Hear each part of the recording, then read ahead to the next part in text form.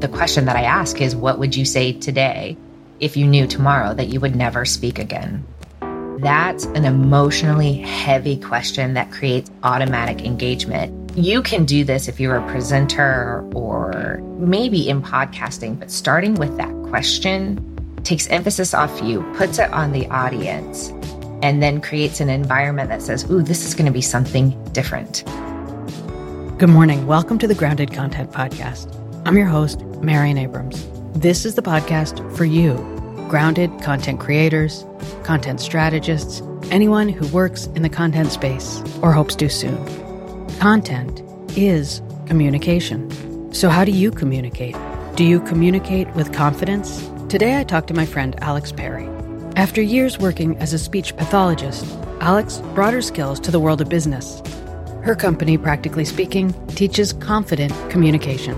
Before we get into the interview with Alex, one quick thing I'd like you to think about. How do you stay grounded? How do you keep your content grounded? How will you do it in 2022, 23, 24, into the future? One way is to ask why more. Why are you doing it this way? Why are you doing it at all?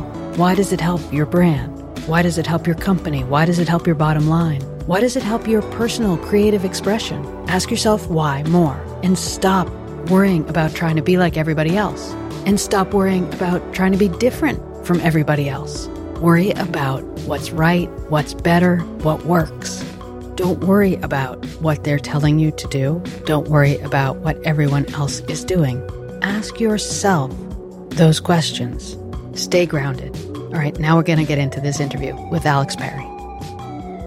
Welcome, Alex Perry. I am so excited to have you here. We have become good friends, but that's not why I invited you. I invited you because you are a real expert in communicating, and not just communicating, but teaching people how to communicate effectively. Your business is called Practically Speaking with Alex Perry. You are a communication coach and expert, and you actually have a course coming up called Communicate with Confidence. That's right. So thank you for joining me. Thank you for having me. I'm very excited to talk with you today. I want to talk about taking feedback. And I think one of our first conversations ever, probably, you called me out on some language that I was using that wasn't presenting my ideas confidently in the way that I wanted. So tell the audience, what were you calling me out on? We're at a conference, She Podcast Conference, and we're sitting around, we're talking, and we're getting to know each other. And you, Marian, were talking about the hats that you had made that say friend on them to help your branding. And we were all impressed that you had these. And I think someone asked you where you had created it. And you said, oh, well, I just made it on Redbubble. And I looked at you and I didn't miss a beat. I was like, just Redbubble? I was like, not just Redbubble. You put it on Redbubble. You had a Redbubble hat. And then I came back, right, with confidence. And I said, yeah, I made them on effing Redbubble, and good luck getting on there. Like, you have to be Redbubble worthy. And so it became this very funny moment of don't say just. And so for those that don't know, Redbubble is a website that anyone can go to, and you upload your design and they will print it and send it. And my point when we use the word just is it's such a diminishing term. When you're like, oh, well, I just did this, or I just did a TED Talk, but it wasn't at actual TED. You did a TED Talk. You did create a hat on Redbubble. It's not diminishing your efforts in front of other people, and most importantly, in your own head, when you downplay what it took to create something. And what's the impact that this can have when you're in a boardroom, you're in a job interview, you are presenting an idea to a supervisor or to your team? Where I see it most is when people discredit themselves in front of their boss, their team, executive leadership, you name it, by saying, well, I just did this project. It really wasn't a big deal. And so that does two things. When the person is listening to you, you have now programmed in their brain that what you did was not a big deal. And you've also signaled to them that you don't take yourself that seriously, that you're not willing to speak up for your efforts and your whatever it is, right? Your project, your team. If it's, oh, they just did this, it wasn't that big of a deal. that really signals, I don't take this very seriously. And that's the last thing you want when you are establishing credibility, looking to continue credibility with people. You really want to sound confident about whatever it is that you're talking about. How much of it is technique and how much of it is how you think about things? So I would say it's a combination of both, that your mindset absolutely plays a role. I start with mindset first when I work with a client, is what are you thinking and how is that coming out? I always say leaking out into your speech. Because if you don't think that you are all that great, it will come out in what you say. And some of it is that we habituate language patterns. So saying just, saying like, saying right is a big one, right? Right? Sometimes we pick it up and it's habit. So we have to develop the skill of becoming aware that that's our habit and then practicing re-saying statements when we've included what I call a weak word or a filler word, weak phrases, kind of, sort of, probably. Those sound wishy-washy. They make you sound less than definitive about what you think, feel, or are recommending. So, Alex, it's obvious how the language we use, how we communicate, is relevant in one-on-one communication or even as a podcaster behind the mic. But how would other content creators or content strategists, people working on brands and businesses, how would these ideas apply for them? So if I'm a content creator and I am looking at my overall messaging, which includes my written language, my visual language, my spoken language, I'm looking at it from a couple of different vantage points. Number one, is it true and authentic to what I want to create? Because oftentimes we can tell if there's a disconnect between someone's message and then what they actually show. Where I see people fall short or have difficulty is when their language doesn't reflect the strength of their belief. So if you're a content creator and you want to take a good hard look at what you're creating and determine whether or not it sounds confident, it sounds commanding, it has a clear call to action, the very first thing you have to do, and I find a lot of content creators are nervous to do this, is go back and listen and or reread, look at your content. It might just be my vantage points, but from my perspective, lots of people churn out boatloads of content, but then they don't spend time in the iterative process, the process of going back through it, refining it, and making it stronger. Because if your goal as a content creator is to get more listeners and more people engaged and get people to actually take action, then you need to be thinking about what they need from you, not how you need to show up for you. You're thinking about, how do I serve them? How do I give them my very best that is going to help them and not encourage them to be a copycat of me? Now, why is that even valuable? Why does keeping your audience in mind and serving them, why is that important to serve the business? Because you will grow more people. Good brings good. So if you serve your people well, not only will they come back and buy from you again or buy your product, purchase your service, if you show up with them in mind, that's how you get a follower, where you think, oh my gosh, they relate to me. They know me. And then you've created that bond that keeps them tied to you over and over and over again. Think about Starbucks. Starbucks is all about your experience. They know who they're serving. They know what people like. They seek intentionally to create an experience around it. So they're not just selling coffee, they're selling the experience.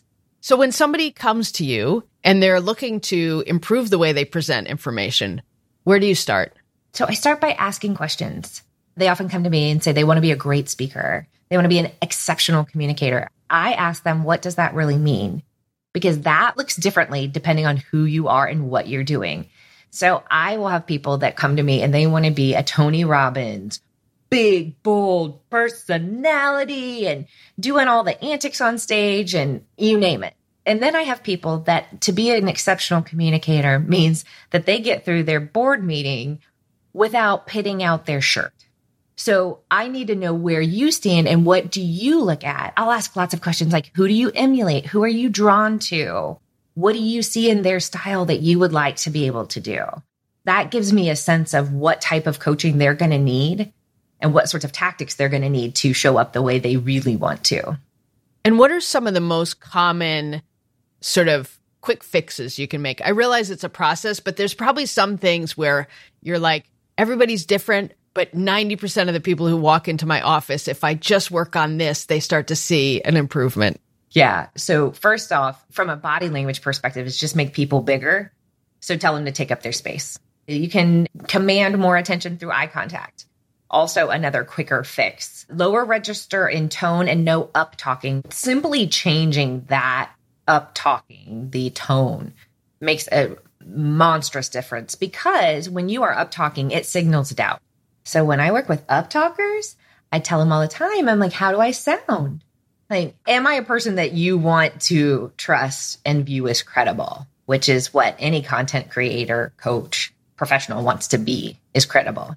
Now, you mentioned specifically the register. I'm aware of the change in tone, what I call adding the question mark at the end.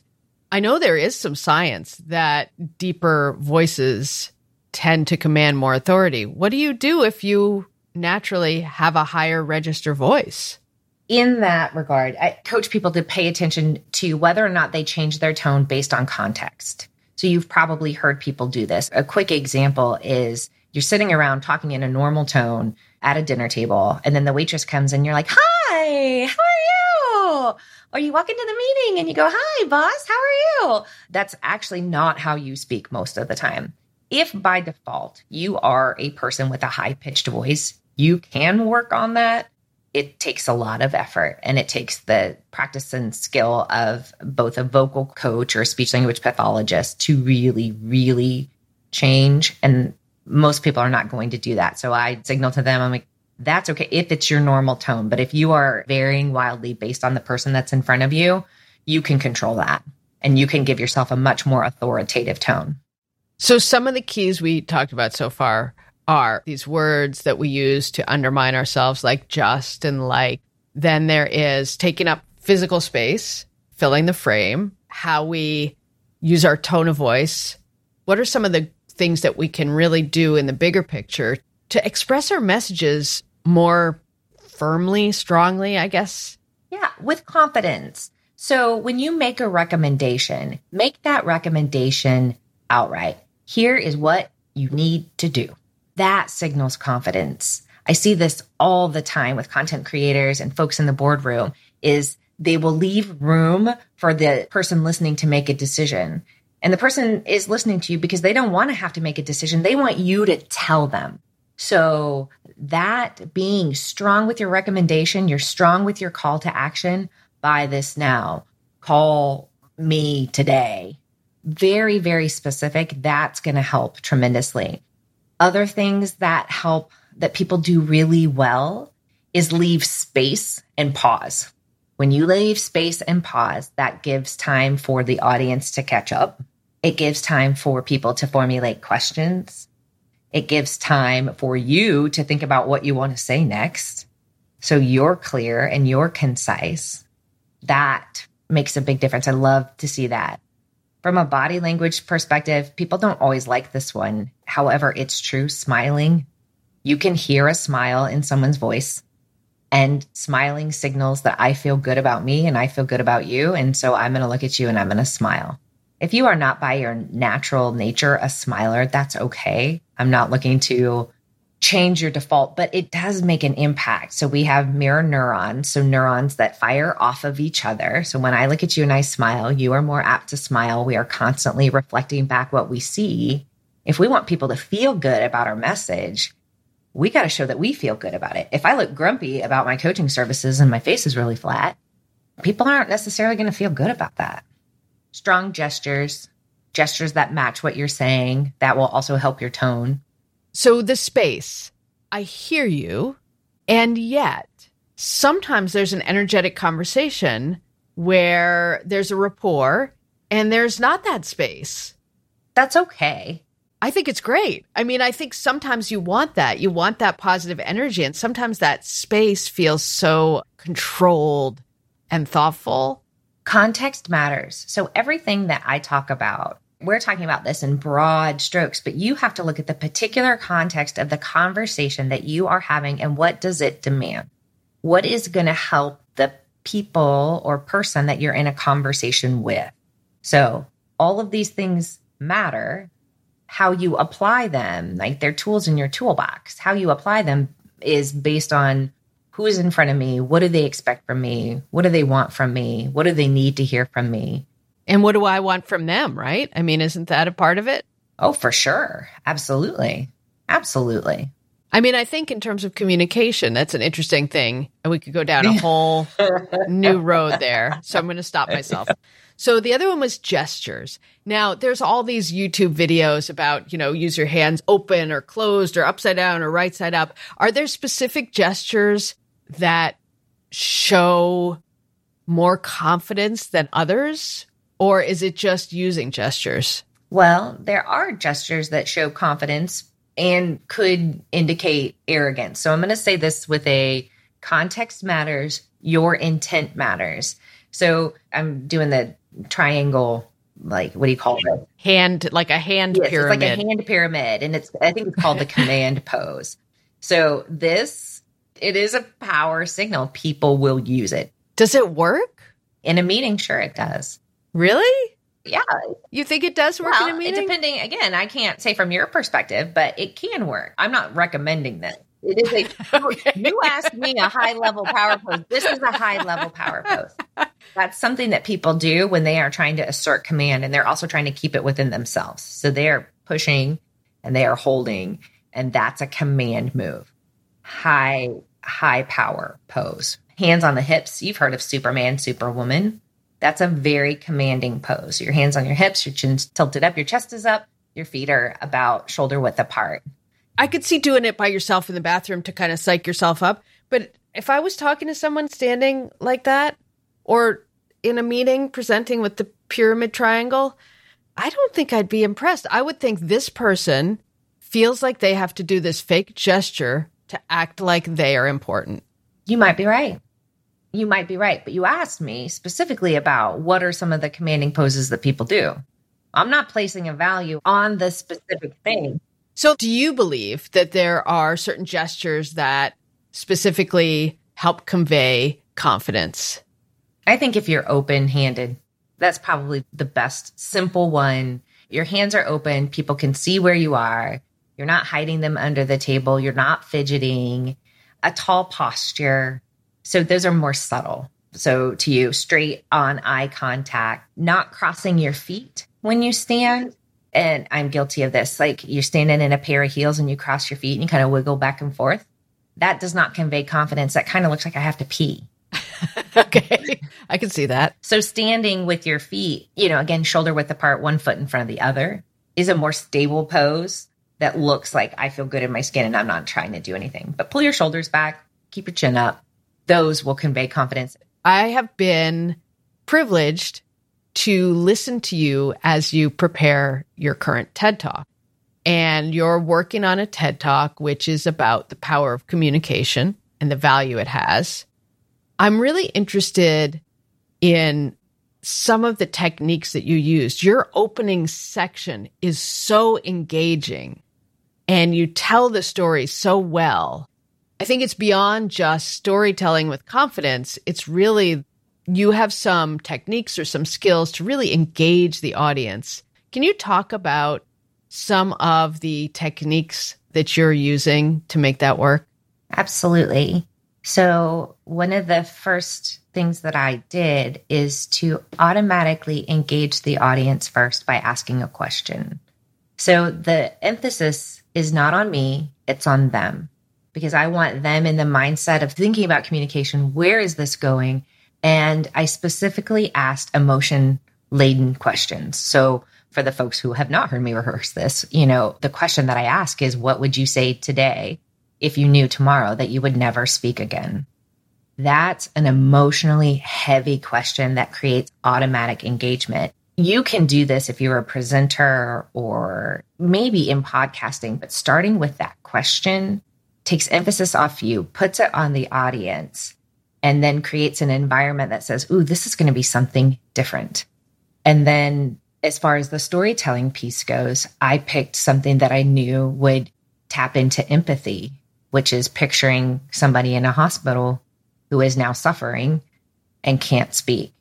And I say tell, but when I show you that, because I'm very specific in my descriptions, you're laying in a bed, there's someone standing over you, they're squeezing your shoulder. That's me showing you versus telling you. So then you are automatically put into that story and you feel it. And so that's how I created that beginning of the story. So part of your process, part of the message in that TED Talk, but also part of your process is working it through. Try, fail, try again. Talk about how that applies to creating, in this case, a TED Talk, but really any content that you're creating. Oh my gosh. So when I did my first TED Talk, what people don't understand is how many drafts actually I had to go through before that TED Talk ever hit the air.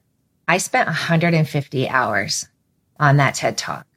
So when I think about content creators, what I so often see is they create a piece of content, they move on. They create a piece of content, they move on. They don't go back and try to refine, reiterate, reimagine what that content could be if they just spent a little more time with it. So, or even their podcast, how many people experience pod fade? They didn't get the download numbers that they wanted. So it feels like a failure. So they quit. I didn't become an instant celebrity. So therefore it isn't working. Therefore I quit. And that's not the way it works. It really is a process of trying it, failing, trying it again, tweaking. The iterative process of going through multiple repetitions is so important. It's getting reps in the game. Just getting those reps in and practicing over and over again is what makes the difference between someone who is okay and someone who is exceptional. So true. So true. And I think for some reason with presenting, it's so wrapped up in who we think we are that people don't always realize it's a skill. It's a learned skill. Right. We weren't born delivering presentations. We weren't born creating content. And I'm glad you brought this up because you have to detach yourself from the content or the presentation or the product. You are not the presentation. The presentation is something that you are giving to other people. The content is something that you are giving other people. You are a human, individual being, and creating that space between you and the thing you're creating is really important. And that's what's going to help you seek feedback and make your content better. Right. It allows you to see that as a product, not as a reflection of yourself. And then being very, very clear, concise, and powerful will go a long way in up-leveling your content.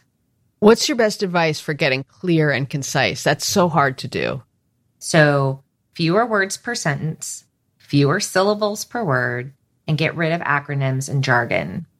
The next level of that is to go through your written and or verbal content and start getting rid of unnecessary words. The way you get rid of unnecessary words is you read the sentence, you take a word out and see if it changes the meaning of the sentence. If it didn't change the meaning, you probably don't need that word. So Alex, people who want to know more, they can sign up if they get in quick, if they're listening to this in January, into your Communicate with Confidence program, which I know is going to be amazing. But for those that don't, or maybe for those that do, you have a powerful voice, and I would love for you to just wrap up with your words of wisdom, your advice. You have a platform, you have content creators who are influencing the world. What would you like them to know? To just keep trying. Trust the process. You have something that you feel very passionate about, which is why you're creating content to begin with. So do yourself and the world a favor by not stopping, by continuing to work, to put out, to receive feedback, to go back, to try again. Become that elite athlete of whatever it is that you're doing, because the world really does need what you have. I have no doubt, because you will say it in a different way. You will present it in a totally different way than anybody else just by the fact that you are you. So please don't rob us of the opportunity to experience whatever it is that you are creating. Thank you, Alex. I so appreciate your taking the time to come on the show. Sometimes interviewing a friend is harder than interviewing someone you don't know as well. And we struggled a little bit, but I'm so happy with the final result. If you want to communicate with confidence, Alex has a workshop coming up. You can find out more about all the things she does at pswithalex.com. As the year wraps up, I want to make a special point today to thank my editor, Chris Zarnock. She makes your life easier by making this show better. I also want to thank my friends at Podcasters Anonymous, Core4, and Bird Tracks, and so many other pod friends who have been so generous in sharing advice with me this year. Remember, stay grounded, and I'll talk to you next time.